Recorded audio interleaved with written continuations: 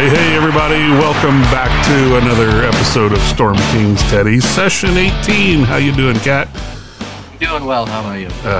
My voice is shot. Head cold and, wake up in the morning and it's just a mess from all the drainage. But, other than that, feeling pretty good. How about you? Certainly better. Yesterday I was in headphones for about 12 hours, so I was kind of getting a pretty killer migraine towards the end of the day, but, I'm shaking it off today. Yeah, so we had Miku's game. That was a 3-hour session. Then we did our Anime Club podcast, so that was right at an hour. And then we had Teddy's game for 4 hours. So, yeah. When we ended up doing the fight in the 2nd district, where York was, I could have taken over a character. I was ready to get out of my headphones, so I just unplugged and listened to it on my speakers instead of being tied in. So yeah, I was wondering why you didn't decide to choose a character. I thought you were just like, oh, I'm not choosing a character because I don't care what happens to York, and I'm gonna be like, oh, fuck this guy, and whatever happens. I might have been tempted to stab him.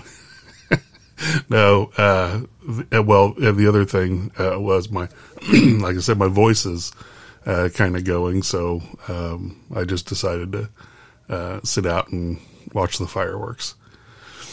But it was a good fight. That district was, I think, pretty close. I think Kolos really did some damage there. He's a machine. I think each district had their win con on like who was dealing out the most amount of damage, and Kolos certainly was the win con for that. Not to mention everyone else that played along. Like, he had his gladiators and, there was the player characters as well helping out. So I was just about ready to say the win con in our fight was Prue. Holy cow.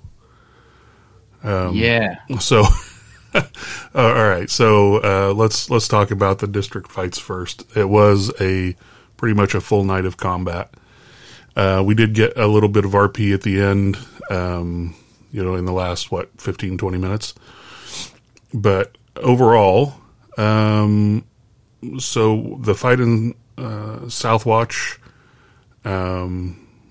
when we showed up, Portia was, I don't know, 2nd or 3rd in initiative. No, I was 3rd. She was 1st or 2nd. And when her opening shot, she put it on one of those bolt throwers and killed it outright. One shot. Well, not one shot. It was multiple shots, but still one round. And also the bullets exploded and did a little bit of splash damage to creatures around it. It was I was amazed how much damage came out of her that round. Yep. I adopted Belmare once again for this fight, and she rolled really high on her initiative, and there's not much I can do as Belmare. I can pretty much just attack and parry. She has a cool ability, but that would expose a secret of hers, so I avoided that like the plague. Like, I'm not going to expose her secret. We as players know that she's a changeling, but people in game, other than Winifred and Mask, they don't. No one else knows.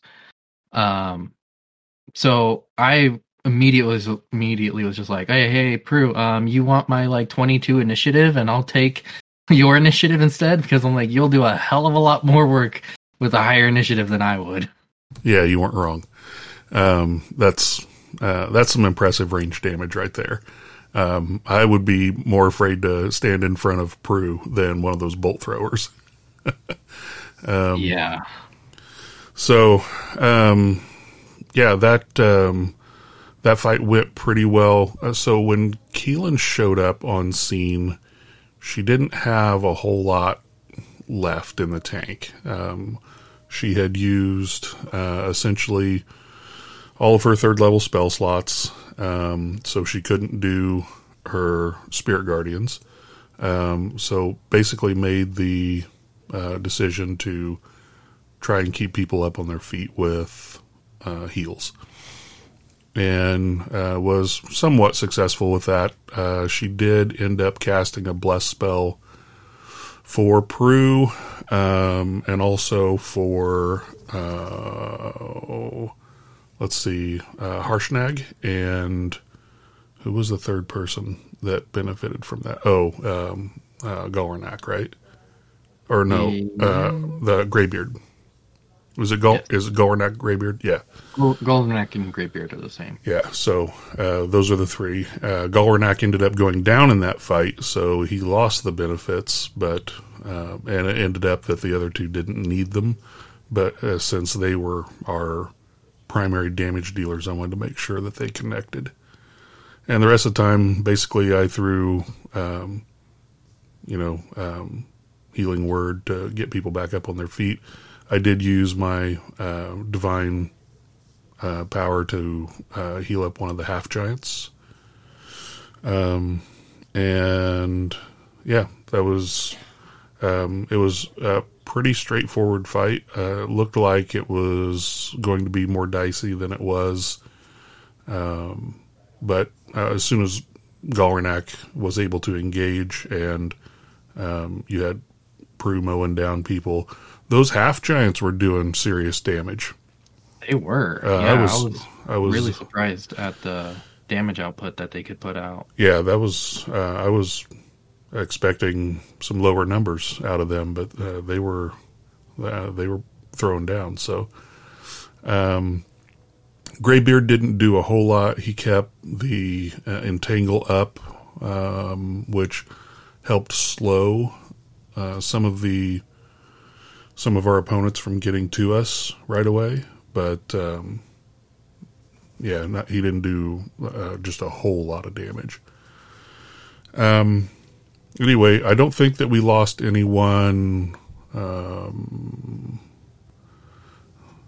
Did we end up losing anybody? Because at the end of the fight, I brought back the two Shapeshifters. Did we lose any druids? I don't think we lost any druids. One of the half giants went down, but you brought them back up. And I don't think we lost any druids. I mean, we lost a couple of the sentient tree guardians, but I think that was the real casualties. Yeah, that's true. Oh, and Golranak himself went down, but you brought him back again. Right, but I think Golranak was the one that made those sentient trees, because when he went down, the ones that were still active went inactive. Yeah. So that was probably they were probably just trees that he had animated, is my guess. Yeah. So there was, in terms of combat, it was pretty straightforward, pretty open space. There's a tents scattered around the area. There's a big bonfire in the middle. There's a bunch of dire wolves, ogres. What were those big guys? Were they giants? Ettins, and then we had a hill giant, right? We had 3 hill giants or something like that? And we had 2 trolls. Yeah, trolls. And there were... Winifred was rightfully very worried about the trolls. Just because it's hard to keep them down. Although there was a convenient bonfire in the middle that Keelan was going to start making use of if it was necessary. Ended up not being, but... and speaking of Mask, boy, they got into... just exposed themselves to some serious damage that could have come their way. Yeah, he did. When there was a couple moments, and one I remember vividly, where he just was like, well, time to expose myself to danger, and I just audibly just went, oh, I understand what you're doing, but my guy, come on, you can get one shot easily, and it's just like, oof, I don't want to see that happen to you. But especially with some of his hit point rolls. Yeah, getting one shot seemed like a fair assumption if someone actually connected with him. So yeah. I mean, so I was really scared for Mask and Winifred because like you said, he was just throwing himself in the fray, and he thankfully I don't think he ever got hit, or the opportunity for him to be hit never came through because all the enemies just died around him from everyone else's taking their turn. and Prue's dad was in this fight, and after Mask had exposed themselves to one of these situations, he's like, "Prue, take this guy out," and she's like, "There's a giant on my dad. I'm not shooting." Oh yeah. So kind of left him out to hang, but that was pretty funny because he really, really wanted that shot over on the opponent that was on him. And yeah, he wanted it on like the troll or the Etten or something. But yeah, there was like a hill giant on top of Baruch and just almost crushing him to death. Yeah, it did like a belly flop on him, and so bravo for the role playing on both sides of that.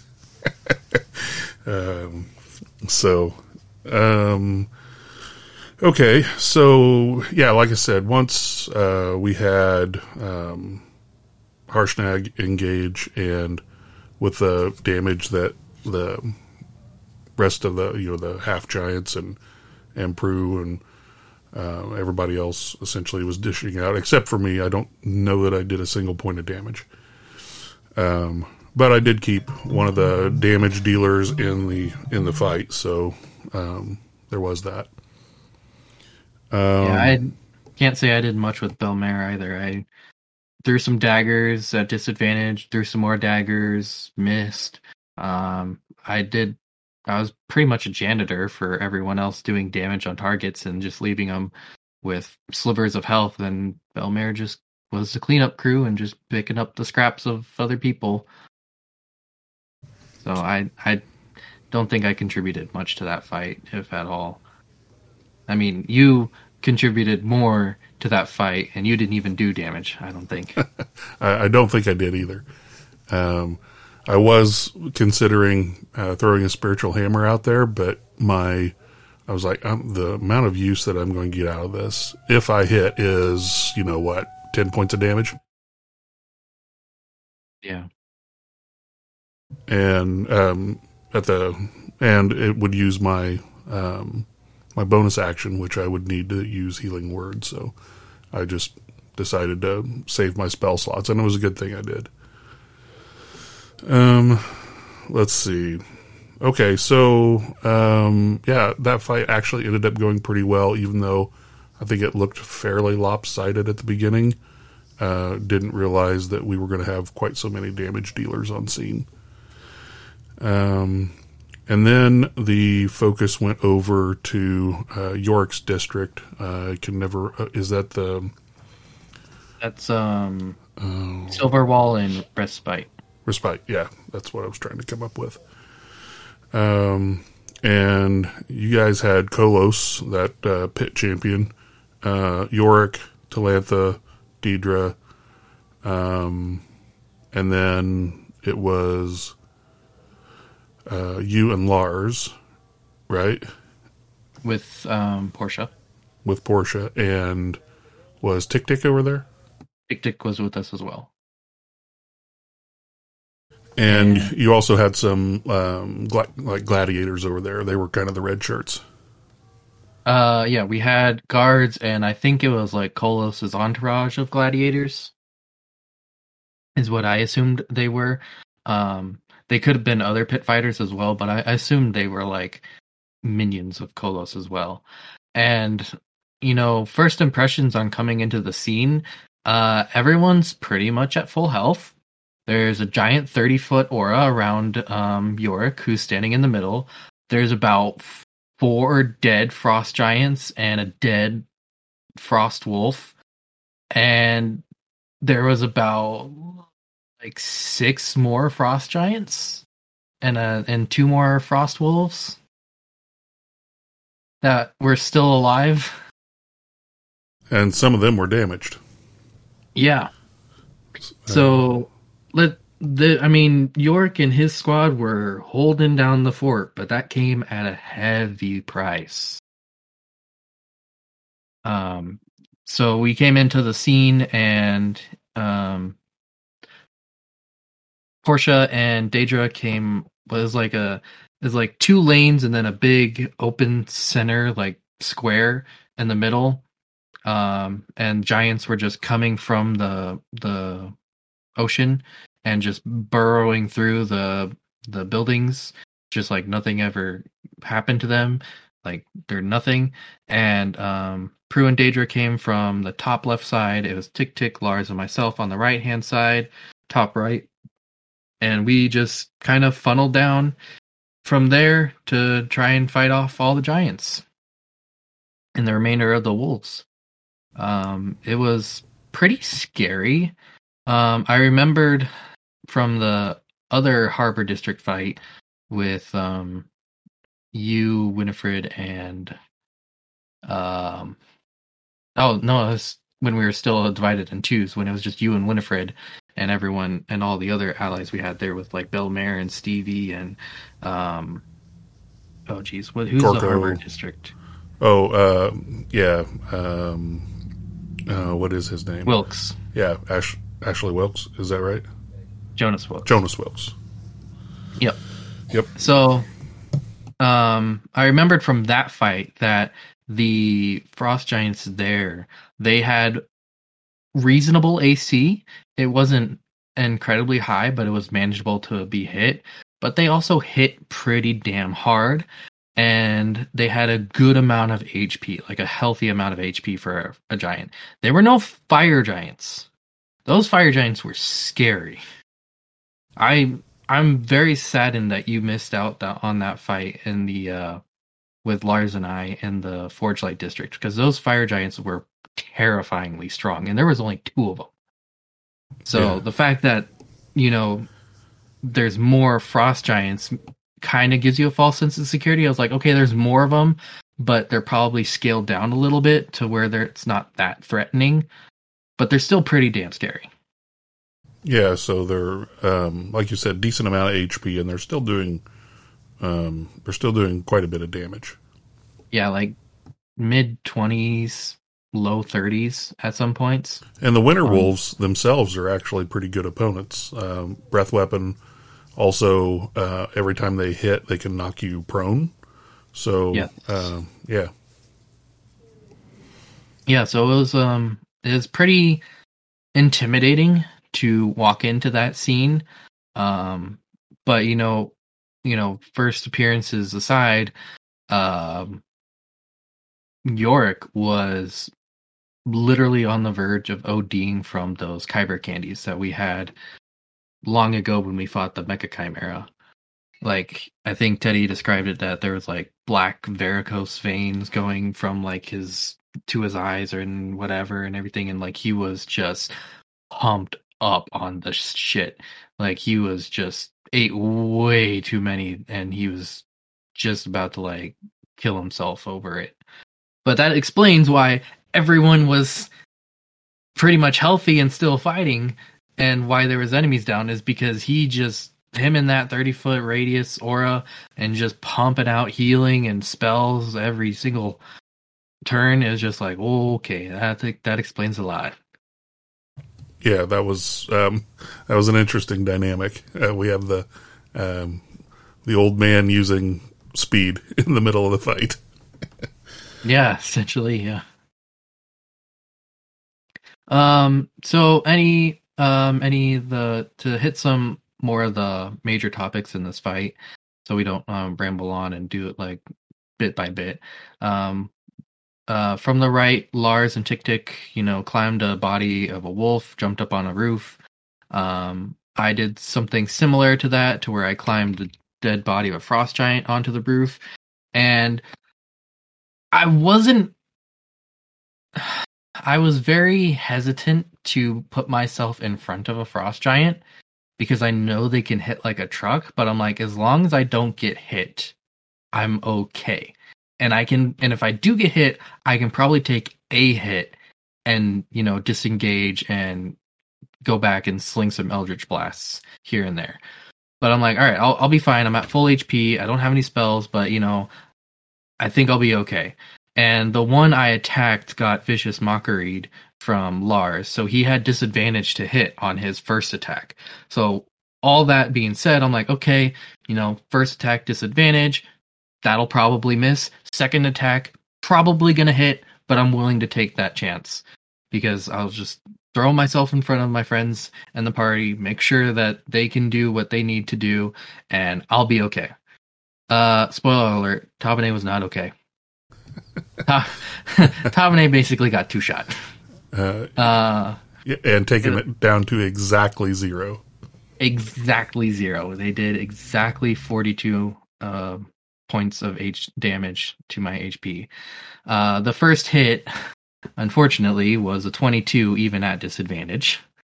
That did quite a bit. And the second hit was just like 25 or something. I'm like, I think if I had shield, I could have blocked that first hit, but that second hit was going to hit me regardless. So if I had shield, it would have planned out the way I wanted to, but I didn't have shield because I essentially just blew my load in that Forge Light fight because I was not expecting to go into another fight. Yeah, quite honestly, I didn't realize we were going to be doing extra district fights after we did spare parts. I was right there with you. I'm like, all right, we're going to do the spare parts fight, then we'll split up, go to our respective districts, because we got personal interests in those districts, and then we'll meet back up at spare parts, call it a day, and, whatever happens in the other districts happens. That's not how it worked out, because once we cleared out our districts, it's like, all right, let's split up again and go to the other districts. And I was like, I didn't even realize we were going to do district fights after spare parts. I thought that was our district, and we weren't going anywhere else. And so I was using spells like that was going to be it, and putting myself in situations where I could be more effective but might take more damage because I thought that was going to be it. And then we ended up going to, splitting up in twos and going to the other districts. And I'm like, ooh, this isn't going to be good. Fortunately, we got some, healing and spell slots back from, what's her name? Sarissa. Yeah. So, yeah. And then I thought, man, this is going to be bad. But this will be it. So once again, using spells and whatnot, like this is going to be the end of it. And then I went into that last fight pretty tapped. And by the end of it, I had really nothing but HP left. That's how I was going into the third fight. Because I was in a similar boat. Like I figured our spare parts fight was like the introductory fight to the city fighting. And I'm like, okay, I'm not going to go all out. I'll just do a couple Eldritch Blasts. I'll do a couple, green flame blades here and there. I won't overextend myself. I might use a spell or two. I probably should have, but I didn't. I didn't really have a huge opportunity time to do a spell in that fight. But I knew we were going to split up and fight again after spare parts. That's when I was just like, okay, I'll be more frugal with my spells. I'll be a little bit more daring and put myself in situations and, kind of like put my all into this fight because that is what I thought was the end. But then after that, when we split up again into threes, that's when I was just like, oh shit. I'm like, I have used almost everything I have in my kit. All I had was just my cantrips, my HP, and 4 points of lay on hands. And I mention that because that'll come up important later on, and I've learned a valuable lesson. And that lesson being? Well, we'll get to it at the end of this fight. Okay. I don't want to spoil anything. But yeah, so going back to the fight in Yorick's district, Respite, Tabane got two-shotted. You know, took me down exactly my HP went down. And I'm just like, okay, like I was expecting to get hit, but not that much. And then the little frost giant just kind of like picked me up and put me in a bag and just went on his merry way. Like Paladin and a poke. Yeah. Thankfully, Lars, my savior, my Prince Charming, or Tabane's Prince Charming, he beforehand gave Tabane a bardic inspiration, which will come up, and he healing worded her, bringing her back up to 7 HP. So I wasn't out of the fight, but I had 7 HP, and I was in a bag, confined. But I then, after some damage with Tick fighting, Lars was fighting that giant. There was some pack tactics with the guards that were doing some damage. They were like doing chip damage, to where when it became Tabane's turn again, I swung. I did a green flame blade and missed. And Teddy's just like, oh, like the leather of the bag is like too strong. It's too strong. Like you just kind of just graze it and scrape it, but it's too thick and you just can't really get out of the bag. And I'm like, oh wait, I have a bardic inspiration. So I finally, third time's the charm, finally got to use one of Lars's bardic inspirations, and it felt really good. And turned that miss into a hit, thereby killing the giant I was in and escaping from my bagged prison. You're lucky you didn't fall in the bag. Yeah. Flashbacks to Miku's game with my tabaxi and bags. Story for another day. So, yeah, that was actually pretty cool, finishing the giant from inside the pouch. Yep. And then at that point, for me, I need to stop saying that. For me, I just was like, okay, I'm just gonna skirt myself in the back lines, hide behind a dead body, and just sling Eldritch Blast because I have 7 HP, and I'm not putting myself in the front in the fray anymore unless I have to. Thankfully, it didn't come to that because with the help of Yorick just pumping out healings, Prutik and Lars, jumping up on top of another giant, just massacring him from their shoulders.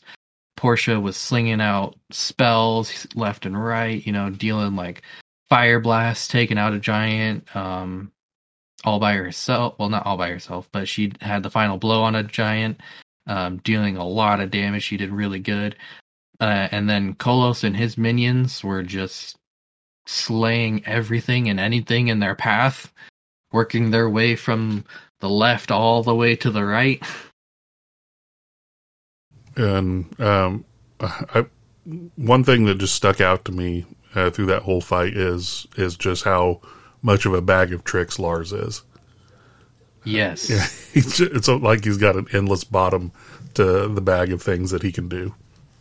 Yeah, I thought I misunderstood the situation Lars and I were in after Forge Light. Like, I thought he was almost tapped out on spells. Like, I figured he had 1 or 2 left, but no, he had like 2 bardic inspirations left, a cunning words. He had like 2 or 3 spells left over. I'm like, man, this guy, he's got a lot left in the tank than I thought. Yeah. So, okay, what else stuck out at the battle? Not much. Talantha 3 coins took a hit. She went down. And I believe it was Dagdra who saved her. And did like a cure wounds on her and brought her back up. And it was pretty much at that point just, god damn it, quit saying that.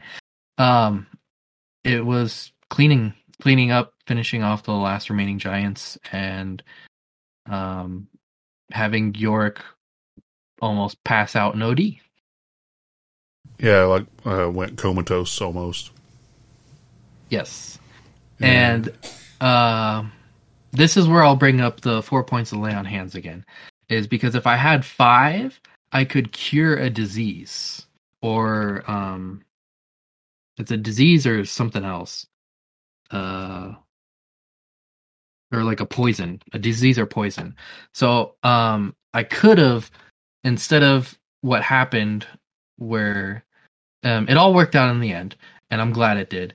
But Portia was really smart enough to take like an alchemist fire and do some healing with cure wounds. And I don't exactly know how it panned out, but she did a few things here and there and turned an alchemist fire potion into a way to cure Yorick from his comatose ODing from the Kyber candies. And I think all of that could have been avoided if I just had one more point of lay on hands, and I could just spent the 5 points and cured him from that, and then everything would have been fine. But I had 4 and I couldn't, so I just sat there just beating myself up like I don't have any spell slots. I don't have enough lay on hands. All I can do is sit here and watch this man pretty much just kill himself from the drugs. Well, and as a paladin, that hurt me a lot. Even though I am now more warlock than paladin, it hurt me a lot as a paladin seeing someone suffer. Even though Yorick's not my most favorite Stormlord, it hurt me seeing someone suffer and almost die, and there was nothing I could do about it. And I guess the potion that Portia ended up making was not 100%. It was like 90% or whatever with the roll that she made. And so Yorick still could have gotten worse from it. Or straight up died, I think. Which I think was his only worst state left. Yeah. So, but yeah, it all worked out in the end. Portia saved him. Really glad for that. We all made a medicine check when we first got in there to see what was wrong with him. Portia and Lars knew what was wrong. Tabane was willfully ignorant. Had no idea what was going on. She knew something was wrong, but had no idea what was going on. But between Lars and Portia, they teamed up together, put their heads together, and figured out a way to save him. As Tabane just stood there helplessly and watched, internally beating herself up. So the lesson you learned is always try to keep five points in reserve. Yes, that's my lesson, is always keep 5, because in the Forge Light fight, I had 14 points of lay on hands, and through some circumstance, I couldn't do any melee attacks or Eldritch Blast attacks, but Gorodon was near me, and I'm just like, screw it. I'm like, this is the last fight for Tabane. We're not doing any more fighting after this. I'll just send 10 points of healing to Gorodon to keep him on his feet, and I'm like, I'll use these other 4 points to bring up like guards or whatever to bring them back from death. I'll give them 1 point of HP and make sure they won't die. Hindsight, I should have done 9, leaving myself with 5 in case there was any diseases, but you live and learn, and now I know, always keep 5. And knowing's half the battle, according to G.I. Joe. Yes. Tell me you used to watch that cartoon. I did. Okay. So that fight wrapped up, and everybody, for the most part, started heading back to spare parts. There were a few of us that were helping with, digging people out of rubble, kind of trying to get things straightened up. Keelan ran through the tents of Rushmay looking for wounded that she could help. But essentially, we all made it back to spare parts after a while. And that was the end of the fighting. And that was the end Officially. of the fighting. Yeah, there's... if there was any more fighting to do, I was going to be stuck with crossbow and mace. I forgot. I actually did shoot my crossbow, but it missed. Yeah, that's right. Yeah, but okay. So once we were back, before you guys left, Deidre and Yorick kind of had it out about him always putting his job before family and that kind of thing. Mm-hmm. And then all of the districts took a lot of damage, but they said at the end of things, the tents of Rushmay took the most. It could have been much worse. Sarissa had waited for us at spare parts, and Harshnag, Gordon, and Galranak all gathered there as well, and they were speaking giant. And a few of us kind of inserted ourselves into their conversation. So, of the three of them, Harshnag, Gordon, and Galranak, Gordon kind of didn't want to kneel before Sarissa, but ended up doing it. And then when Greybeard was getting ready to get down, Sarissa stopped him. Was like, "Hey, you have old knees, and after what you guys did, none of you really need to be, bowing down before me." And then we found out that she was the third-born princess of the, what's the name of the Storm Giant King? Hekaton. And the Dead Queen. And so, and she was the chosen heir of the Ordning and the Wormskull throne, wielder of the Scepter of Colseer, and therefore is the regent. She holds dominion as the regent of the domain of Giantkind. So basically the de facto ruler. And she said she needed to return home to the Maelstrom in the southern reaches, or she had to return to the Maelstrom, and she said that in the southern reaches of the Blue Spine peaks, there was a citadel called the Eye of the Allfather, and it was encased in ice and hidden away and couldn't be found except for people who already knew where it was. And she said the eye possessed powerful magic and was a communicator to the deities, but the deities probably don't want to speak to Giantkind, but they may speak to small folk. So it was going to be a dangerous and long journey, but she basically said that all three of her giant companions knew where this was, and any of them could guide us. And I think we were universally wanting Harshnag to be our guide, because Galranak was a little old for the job, and I don't think any of us trust Gordon. Is that accurate to say? Yeah, I think he was just more arrogant and selfish, for lack of a better term. Not to saying that he's a bad person, but he just goes kind of like Gordon first. But whereas Harshnag, in the fight at the Tents of Rushmay, he instead of like jumping into the fray and like fighting off the Ettins or the hill giants, he was like, "Oh, I'm a friend of the small people. I'm gonna go fight off this hill giant that's on top of Baruch instead and help him out." And that's what he did. So, he's got a soft spot for the small folk, and, he's more keen in helping us. And I think, if I remember correctly and I understand how things happened, is that I think Sarissa said that he was also like a disciple or like a follower of Queen Neri, who was also had a soft spot for the small folk. So that also, to me, at least for Tomine, it was like, okay, all right. So the giant queen who likes small folk, this is one of her followers, is one of her disciples or whatever. He also likes the small folk. He is very competent in battle, and he doesn't seem to hate us. So, yeah.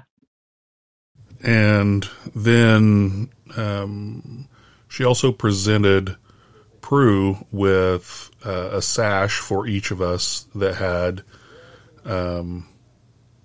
her coat of arms or whatever on it, right? Yeah, it was like her house sigil or something like that. Yeah, and it would show that we were working for her, speaking with her voice, whatever, to anybody that we met, right? Mhm. And also a braid of her hair specifically for Prue. And it had some sort of properties as well. Do you remember what they were?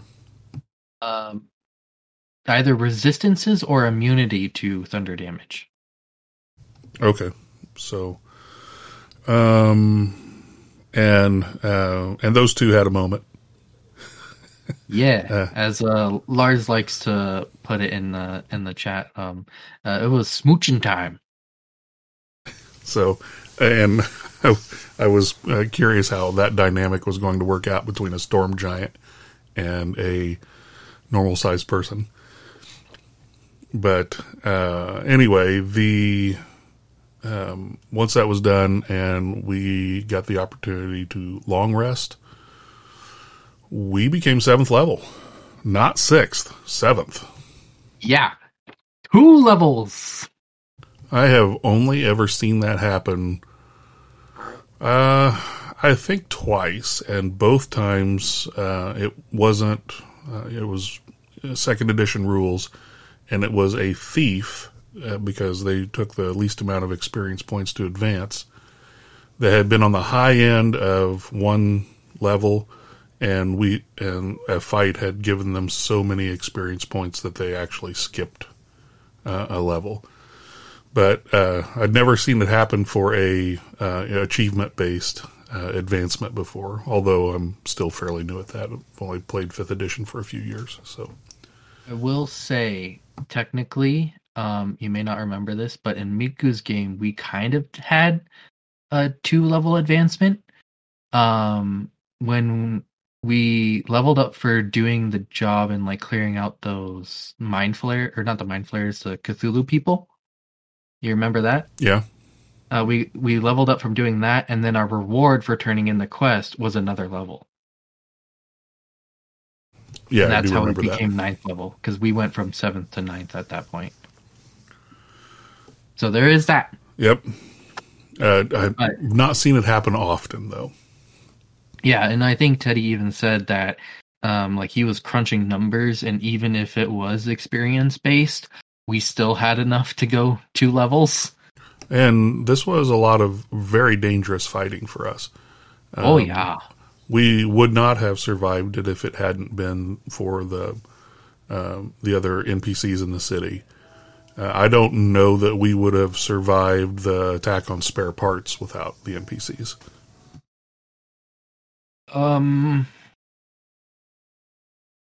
I agree. The attack on spare parts was so long ago. It was like 3 sessions ago, and it was like an hour and a half of combat. And it's just like I barely remember it. I remember what happened, but I think you're right. If Sarissa didn't show up, it was kind of looking kind of dicey. Yeah, as soon as Sarissa transformed, it completely flipped the dynamic of the battle, because up until then we were on our heels. They were just swarming from all over. Okay, so before we talk about the new levels, let's talk for a minute about going to the Blue Spine Peaks and the Citadel. So Stormreach is on the northern side of the continent, and this is almost completely on the southern side, according to the map we saw. And it is going to be a very long and dangerous journey, and I'm wondering why, since we have a ship, we don't cheat and go around. Use the water. I don't exactly know where it is, but I'm inclined to believe that it's more inland. So it's almost like I won't say a full-on peninsula, but it's, and it does show that it's like icy down there, so I get that maybe we couldn't go the entire way.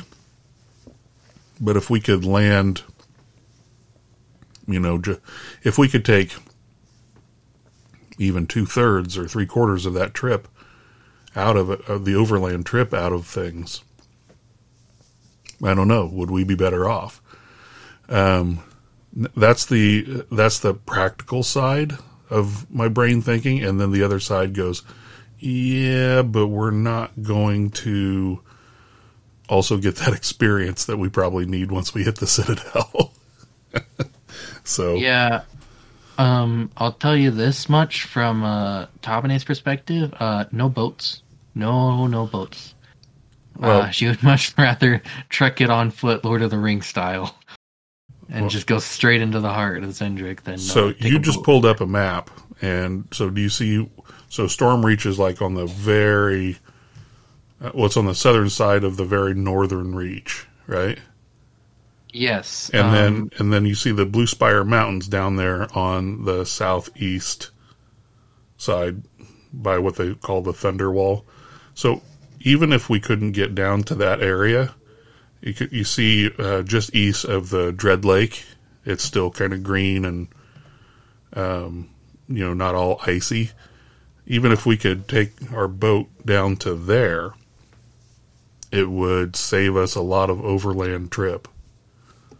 So you're saying go from Stormreach, head east over the Thunder Sea, then wrap around south to the Dark Sea, and just kind of over by like Thunderwall will like land. Well, so Thunderwall, or more closer to the Dread Lake. Yeah, closer to Dread Lake, because Thunderwall, it looks like there's a lot of ice. Maybe we couldn't land there.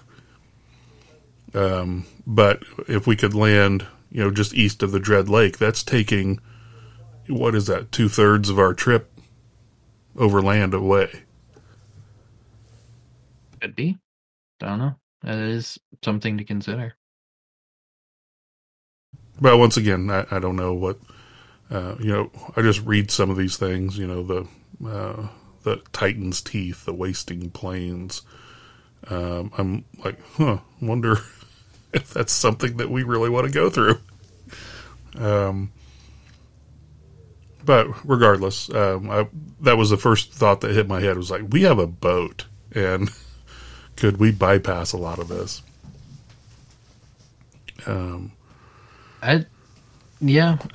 Logically thinking, I think it'll save us a lot in the terms of like rations. But I don't know how the rest of the party feels. I think maybe, and I'm just speaking out of assumption, I have no idea how Prue feels about this. But I think maybe Prue might be excited to show off her ranger and survival skills going into the wastes of Zendrick, rather than just taking a boat and shortcutting it the way there. Don't know. But I would personally, if I was a ranger and my whole thing is about survival and hunting and all that stuff, and I would personally want to be thrilled to go out into the wilderness and finally have that skill set be shined and used. So that would just be coming from my perspective. Although, that being said, Prue has done well far and above everything else outside of being a ranger as well. She's also done a huge amount of damage dealing. Has a way cooler divine sense than I have. Granted, it costs a spell slot, but it's still cooler than what I have. So you see the scale, don't you? Over to the left of Phoenix Basin. What constitutes 1,000 miles? It's going to be 2,500 miles ish to get to, on foot, to get to where we're going. 2,500 miles or more. Yeah. There is a village along the way. So we might be able to stop there. Hell, we might even stop there if we go by sea too. I don't know. And I'm not sure what the... I am. If I would read the key. I'm like, I'm not sure what the little blobs on the orange blobs are. Those are volcanoes. Mm-hmm. Yeah. So that's probably fire giant territory. No. Yeah. So, anyway, that was just kind of like I said, my own musings. Should we / could we go around and save ourselves some time and consternation? All right, so I don't want to spend too much more time, and have this go over an hour. But I do want to, since we hit 2 levels, I do want to go over what you and I both gained in these 2 levels. Yep, go ahead. No, you go first. I'm more curious about what you got. Okay, so moving up to 7th level, my spell slots went to, I get 4 first now, which I was already getting, 3 second, which I was getting 2, I think. 3 third was only getting 2 of those, and a 4th level now. So, the extra 3rd level slot's going to be huge because that's another Spirit Guardians. The 4th level slot, I don't know how many really good spells are 4th level. I mean, there are some good spells, just maybe not so much combat oriented. There is a I can't remember the name of it, but basically it's a stationary spell that'll do up to 60 points of damage. But other than that, and maybe like death immunity, which if you get taken to 0 the first time that happens, you get taken to 1 instead. That could be worthwhile. Really, my 4th level slot will probably most often get used for upcast aid. And that will definitely be the case when I get a second 4th level slot. Upcast to 4th level means 15 extra hit points. And then you add that to the hit points that Tabade will be able to distribute, the temporary hit points from Inspiring Leader. That'll be a significant boost. I also get 2 Channel Divinity now instead of 1 per long rest, so that'll be pretty huge, especially on the healing front. At 7th level, I'll be able to distribute 35 hit points each time I use Channel Divinity. So that's going to be nice. I also get Blessed Healer, which is essentially Disciple of Life, but it works for me instead of someone else. So Disciple of Life, if I cast a leveled healing spell, it gives an extra 2 points of healing plus 1 per spell level to the recipient. And so Healing Word, 1st level spell, they would get an extra 3 hit points. And I've actually only been doing the +2. I need to get that 3rd one incorporated. But anyway, that's going to be a nice bump because now Blessed Healer does the same thing for me. If I cast Healing Word on Tabane, you get the 2 + 1 in addition to whatever the dice roll is. And then I also get 2 + 1, but not the dice roll for the spell. So it's a little bit of healing for me as I heal others. So that's nice. And then the ability point increase I put on, I finally did get it and put that on strength. So now I'm at 15 and I can wear plate armor without disadvantages. But don't have plate armor yet. So as of right now, it's a waste. It really doesn't. It does increase my carrying capacity by 15 pounds, but it doesn't really do anything else right now. No extra plus for hitting or anything like that. And I think that's pretty much it. Opening up 4th level slots is big. Yeah. You're excited about 4th level spell slots. Guess what I'm excited about? Second level. So let's hear it. It's so sad that I'm finally 7th level and I just now got 2nd level spell slots. I mean, granted, I would have gotten them at 6th level, but since we jumped up to, I finally have 2nd level spell slots. Yeah, so that's big for me is I get 3 first levels from Paladin and 2 second levels from Warlock. I also get my Pact Boon feature, which I'm gonna do Pact of the Blade, because that's a prerequisite for Eldritch Smite. Plus it's just good overall. Basically all that does is I have a weapon that I create is my pact weapon, and I can summon it and dismiss it at will. It does it counts as a magical weapon if it wasn't already, but Spider of Nightmares is already magical, so that doesn't really all that matter.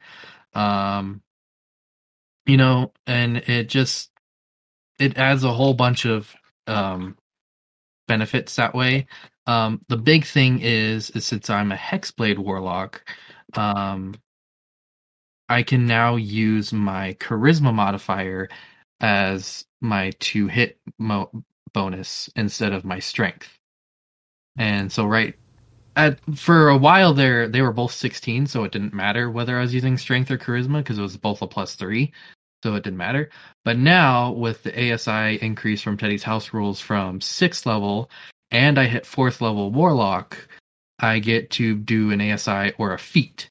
And to take advantage of Teddy's House Rules ASI, I'm going to do a feat at 4th level Warlock, and I'm taking Fey Touched, which is going to give me a +1 to Charisma out of the choices I have. It's going to give me Misty Step, and I'm probably going to pick up Silvery Barbs as my 1st level spell.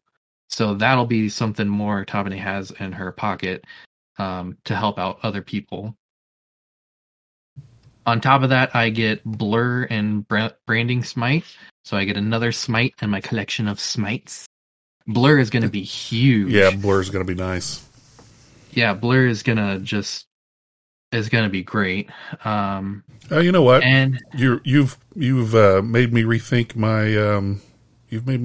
my choice to take the point of strength. Perhaps I should look into feats. Or did you get that feat because you're a warlock? I got that feat because I'm a warlock. Okay, yeah, so then no, I don't need to. I was going to say, if I could take a feat, that would level, just give me a point of strength. Yeah, next level, everyone else, you guys, because you'll hit 8th level, I'm assuming that will be the next ASI increase for you guys. Yes. But since I multi-classed, I'm behind the curve a little bit. I see. And so that's why it was different for you. Okay. That's why I get an ASI now instead of... So it wasn't the fact that you're a warlock, it's that you turned into a 4th level warlock. Yes. Okay. So that makes more sense. I didn't remember seeing Teddy giving out a feat in the house rules. I'm like, man, if that's the case, I need to rethink this. No. But and I also won't be taking a feat when I hit 8th level because... that's going to push my wisdom up to 20. Yep.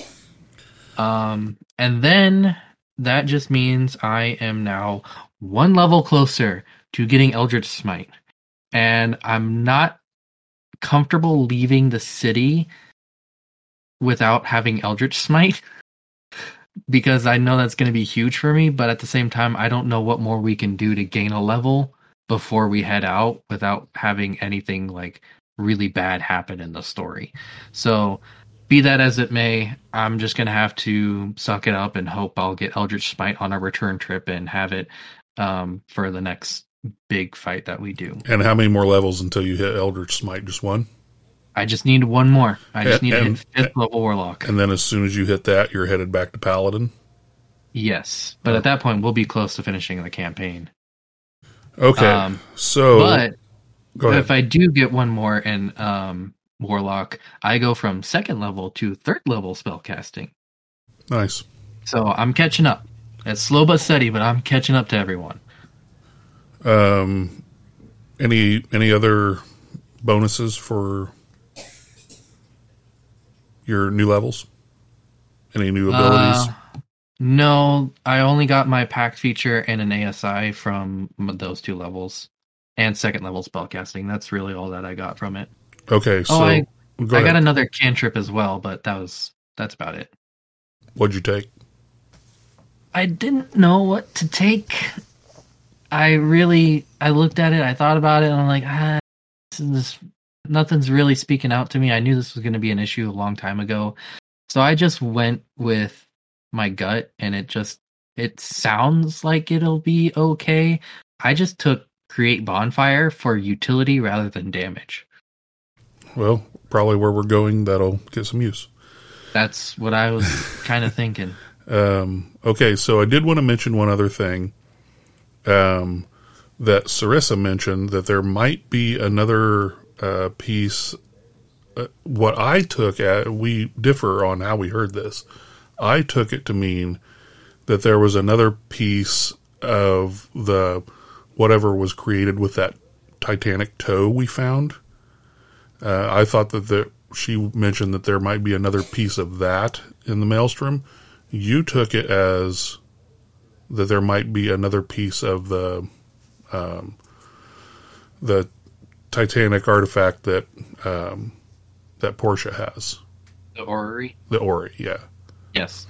I only interpreted it that way based out of the context it was said, and because the context that I understood it and the way it was said is that Sarissa is entrusting Portia with the Titanic relics that she has now. Yes. And she's doing that because she feels like it's better for them to be on the move rather than in one spot like the toe. And she said there might be another Titanic relic in the Maelstrom, but she'll have to look and come back and get to us. And then she went along the line saying of like she has no idea what the fire giants wanted with the toe, but knowing them, it's not a good thing that they are interested in the toe. So we'll have to get clarification on which was meant. Yeah. Because I definitely could have heard it wrong. Or just taken it the wrong way. So, okay. So, I don't have a... do you have anything else about the adventure, or do you want to go to your report? I think that about covers it up. So I did not have any Toll the Dead cast this go around, but we will get to your Eldritch Blast and Flameblade report. So, all right.